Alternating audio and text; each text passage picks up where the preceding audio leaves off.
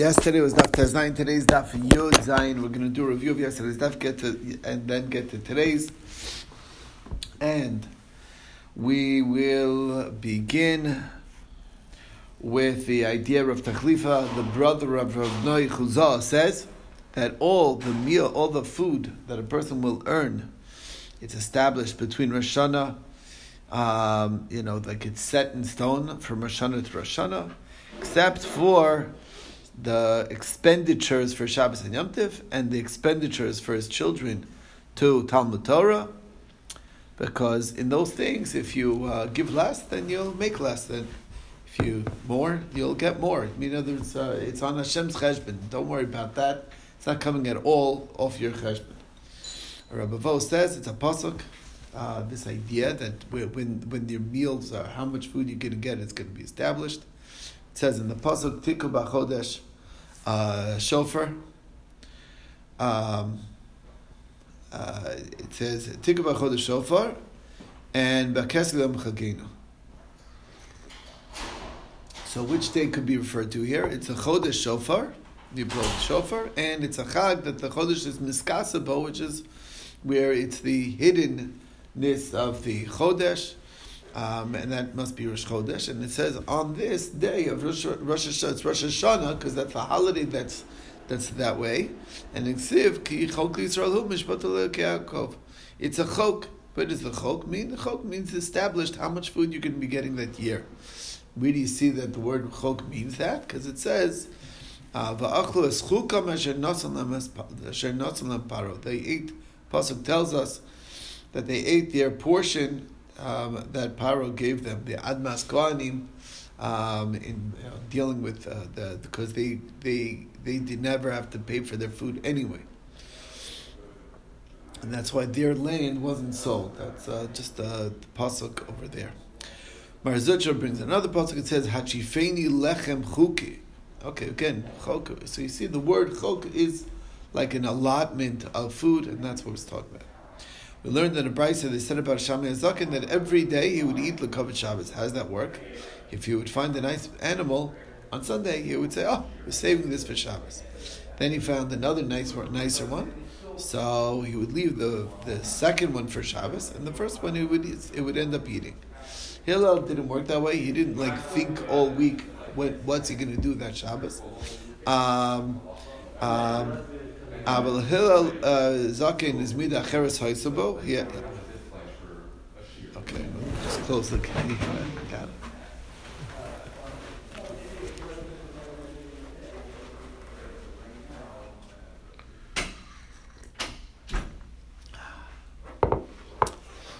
All right, Hillel Zaken had a different view.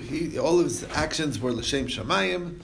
He said Baruch Hashem Yom Yom, and basically that means that each day he had a bitachon that the day will provide whatever it is, and he didn't really need to look. In his viewpoint, in his worldview, you don't have to be worried about Shabbos. He's like bitachon that a nice portion for Shabbos would come. We saw this in the Brayso as well. Bishami says that even on Sunday already you're starting to think about Shabbos. And Beisil says, Baruch Hashem Yom Yom. Rav Chama Reb Chanina says that when you give a gift to your friend, you do not need to inform him that you gifted something to him. You can do it under the radar. And that's based on the pasuk because Moshe didn't realize Ki Karan or Parnav, that he got a shine on his face, and that was apparently Hashem never told him. So the shaila is that there's a question, because it says in the one place that you should know that I am Hashem who sanctifies you.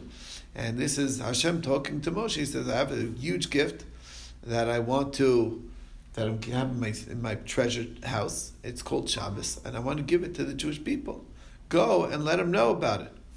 So you see, Reb Shimon Gamliel says that when you give a gift to a child, give food, let's say, to a child, you have to let the mom know. So you see that you do need to inform somebody that you're going to get the gift. So the Gemara explains that it depends on the gift. If it's a gift that it will be found out, so then you don't have to say anything because he'll find out that he got the gift. A gift that he won't find out, then you would then that's when you do have to let him know. So the Gemara says, why isn't Shabbos something that we would have found out? The answer is that we would find out about Shabbos, but not the schar of Shabbos. That we needed to know, to be informed of. Next we saw is that Reb Shimon Gamliel said that we mentioned that when you give a piece of bread to a child, you need to let the mom know. So how do you let the mom know? I mean, you don't even know where the mom is. So what's the trick? You put a little oil on his face, so the mother will notice, or a blue coloring, and this way the mom will ask, and then the kid can tell you, oh yeah, this nice man gave me some bread. People will suspect some magic being done. So what's the halach, man? So you can't do that. So he said, whatever it is that you're feeding, put a little bit on his face so that it's evident that to the mom that he ate something. Rabbi Yochanan said the name of Shem Beichai, that all mitzvahs that Hashem gave the Jewish people, it was a farhesi, it was out in the open. Shabbos was an exception that it was done b'tzina, because it says by Shabbos, Beini u'bein b'nei Yisrael, osi lolo. So the Gemara says, if that's true, so then why are Gentiles punished for it? The answer is that Shabbos they knew about, but the reward of Shabbos they didn't make known. That is Beini u'bein b'nei Yisrael. Either that or even the schar was known, but the factor, the X factor of Neshama Yisera, that was something that was special that was told to the Jewish people. And that's what Reb Shimon Lakish says,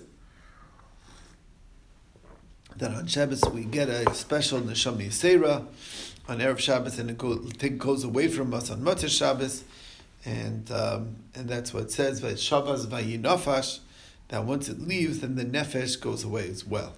That's why, again, I mentioned yesterday that's why by Havdalah we smell the psamim to restore ourselves, and because we lose that Neshama Yisera. And also fascinating, Rashi over here who says that the purpose of this Neshama Yisera, it's like an expansion of heart to rest more, that you can actually sleep better on Shabbos. You don't need as much melatonin, and whatever it is. People have difficulty sleeping. Somehow Shabbos they can. It's a different schedule or whatever. And I never had that problem. Baruch Hashem, you're healthy in that way. Right, and also more food. What and Yantav you also have in the Neshama Yisera, but we don't do B'Sama and Yantav. Yeah, it's a big discussion whether there's a Neshama Yisera on Yantav as well. So it's a lot of talk on that. I don't know. There's different opinions. Okay. It's like it's a half one. I don't know which one it is. It's like a partial. Not enough to qualify for Psamim. Not enough to qualify for Psamim, but enough that when you go from Shabbos to Yom Tov, you don't need Psamim. You get it? So that's you understand? It's like a halfway point. Okay. Also, you can't sleep as well on Yom Tov as on Shabbos. Right, it works for your appetite. Yom Tov is able to give you more appetite, but not more sleep. That's it, only halfway. That's also good. Okay. Next thing, cooking from Erev Yom Tif. We said you can make a tafshil from Erev Yom Tif. So Abai says that's only a tafshil, but bread you can't use for your Erev Tafshilin. You can't use bread. Why bread not? So if the reason is because it needs to be something that can go on top of bread, meaning that can be eaten with bread, and you can't eat bread with bread, so then cereal, which is also a bread product, so it's not really eaten with bread, as Reb Zera says that the Babylonians, they're meshugana because they eat their bread with bread. So right, I said the example, they have a macaroni sandwich, right? So it doesn't make sense really. But I mean, I'm not saying for Babylonians it does make sense, but everybody else doesn't understand it. But so basically, and you can use daisa as your eruv. So basically, it must be that it's something that's not shchi. It has to be something not shchiach, not your typical food. And bread is too typical, it's too ubiquitous. So that's. I would say the Babylonians got it right because you're supposed to keep carbohydrates and protein separate. Oh yeah, that's what they say. Yeah. All right, that's it's only the current. They'll find a new one. On top of bread. How often how they change their conclusion, right? First they say eat only the white of the egg, then they say eat only the yellow of the egg, and they keep changing. Then eat the both parts of the egg, whatever. Eat both parts. Eat the both parts. That's what my grandmother told me. You got to eat both parts of the egg. She was ahead for time. They're finally catching on now. Anyway, so version B of this quote is Abai says is that basically it's only a tavshel, not bread. Why? If it's because it's not shchiach, so then and bread is shchiach. Well, dice is not shchiach. This cereal, and Rav Nechumi Bar Zechariah said in the name of Abaye that you're not supposed to use that as your daisa as your as cereal as your eruv. So it must be that it has to be something that goes with bread, and daisa doesn't go with bread. It has to be something that can accompany bread. As we said about the Babylonians, that they eat bread with bread, which is not considered normal. Okay. Next, we talked about these other examples. We saw the lentils that are in the bottom of the pot. You can rely on them for your eruv tavshilin, as long as there's a kazayis. The fat on the knife, according to Rabbi Yisrael Breder Revud, is also good. You can scrape it off as long as it's a kazayis. You can use that for your eruv tavshilin. Fish, small fish. Rav Asi said the name of Rav, the small salted fish, basically herring. It's not bishul. It's not sardines or herring, whatever. It's not subject to bishul akum because it's edible in its salted state. You don't really need to cook it. If a guy did cook it, then you could use that as your eruv tavshilin.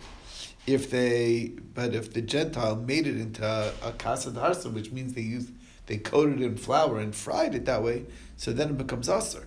So isn't that why not? Why is that obvious? Where it says no, you might think that it shouldn't be asr because the fish is edible raw, but the dough or the coating is not, and they have to tell it. So you wouldn't have realized that in the crunchy, in the crispy fish that you make, it's the crisp that's the main part. The fish is not. It's like side. That's what it's saying. Rab Abba said that eruv tavshilin needs a kazayis. So the shaila is, what do you mean? A kazayis for every person in the family, or a kazayis for only one kazayis? So we brought a raya from Rav Abba Barav Amarav that it's kazayis whether for one or whether for 100. A single kazayis is enough for the eruv tavshilin. It's almost like we realize that the eruv tavshilin is ceremonial mostly. Okay. Next, we said if the person ate or lost it, so you can't cook on the basis of it. If there's something left, so then you could. So what does it mean, something left? Does it mean even if it's without a kazayis? So you see, you don't need a kazayis. The says no. There's something means a kazayis left. Next, we saw that this tafshel tafshel means roasted, and even pickled, even boiled, but super boiled, shaluk, which is like one type of boiling, mevushal is regular boiling, and even kulyas haspanin, which is a type of fish that basically it's very, very, very salty. And what they used to do is to make it edible, they would just pour hot water on it, and it would like make it a little bit milder, so they would be edible. And all of those things is mouse herring. Yeah, but it's like very strong, and they would water it down a little bit to make it, to cut the saltiness, and that was what finished it to make it edible. Anyway, so all that is allowed if you did it from Erev Yom Tif, and we mentioned that the Tchila and the Sof do not have a shear. So what does that mean? No shear at all. So you see that you don't have a shear. So the Gemara says, no, there's no upper limit, how much, but there is a lower limit, and that is the k'zayis. So indeed, you still have to have a k'zayis at least. Rav Huna said the name of Rav that Erev Tavshilin needs knowledge. Whose knowledge? Obviously, the knowledge of the person who is doing it, he has to have in mind that I'm making this into my Erev Tavshilin. The shaila is, what about the person of who I'm doing it for? Does he need to know or not? So we brought a raya from the father of Shmuel that he would make an Erev Tavshilin for the entire city of Narda where he lived, and Rav Ami and Rav Asi did it for the entire Tiberia where they lived. So you see that actually you don't need the knowledge of the one who you're doing it for. Then we saw Rav Yaakov Bar Idi says if somebody didn't do an Erev Tavshilin, he should rely on his own, meaning on mine, meaning Rav Yaakov Bar Idi did it for them. How far can they be and still go out with his? Up to Tchum Shabbos. Now, there was a story about a blind fellow that used to organize his Mishnayos in front of Shmuel. So basically he memorized Mishnayos and he would read over the Mishnayos in front of Shmuel. And Shmuel saw that this blind man was sad. So he said, why are you so sad? So he said, I forgot to do Erev Tavshilin. So he says, okay, you can rely on mine. Next year, it was a year later, he said again, he says, why are you so sad? So he said, because I forgot to do an Erev Tavshilin. So he said, 2 years in a row? You're a sinner, you're neglectful. And for everybody else, I'm doing it, but I'm not doing it to somebody who's just disregarding the importance of it. So you're not covered. And that's why I said that you could only once. Rabbi wondered. I think I filled my allotment already. Rabbi wondered, whatever, many years ago, I forgot to do an Erev Tavshilin. Rabbi wondered said, "Did you ever have this problem before?" I said, "No." So he says, "Okay, you covered this time, but not next time." That's what happened. So I already used my allotment, but so far it's held up. You had in mind this story, you think? Huh? You think you had in mind this story? This is where it comes from. So it brought down the halacha that it's only one time. Oh, it is the halacha. It's not. That's the halacha. Yeah. That's where it comes down. And if you can't remember the past. I think after a long time, if it's a long ways away, maybe that would be a different. Two consecutive years is one thing, but right. I do agree that there's a svara to say that there's because he right. It's many. You're right. It's a long time ago, so maybe right. All right. Next, on Rabban Yom Tov Shechal Yos be'erev Shabbos, we said that when Yom Tov comes out on erev Shabbos, so you can't do your erev Tchumen, you can't do your erev Chatzeros. And Rabbi says you could do your erev Chatzeros, just not erev Tchumen. He argues he's lenient. So the reason is because your erev Tchumen you can do on Yom Tov because it also has dinei Tchumen. You're not allowed to travel outside the Tchum on Yom Tov just like the same on Shabbos. So why would you be allowed to set up your Tchum?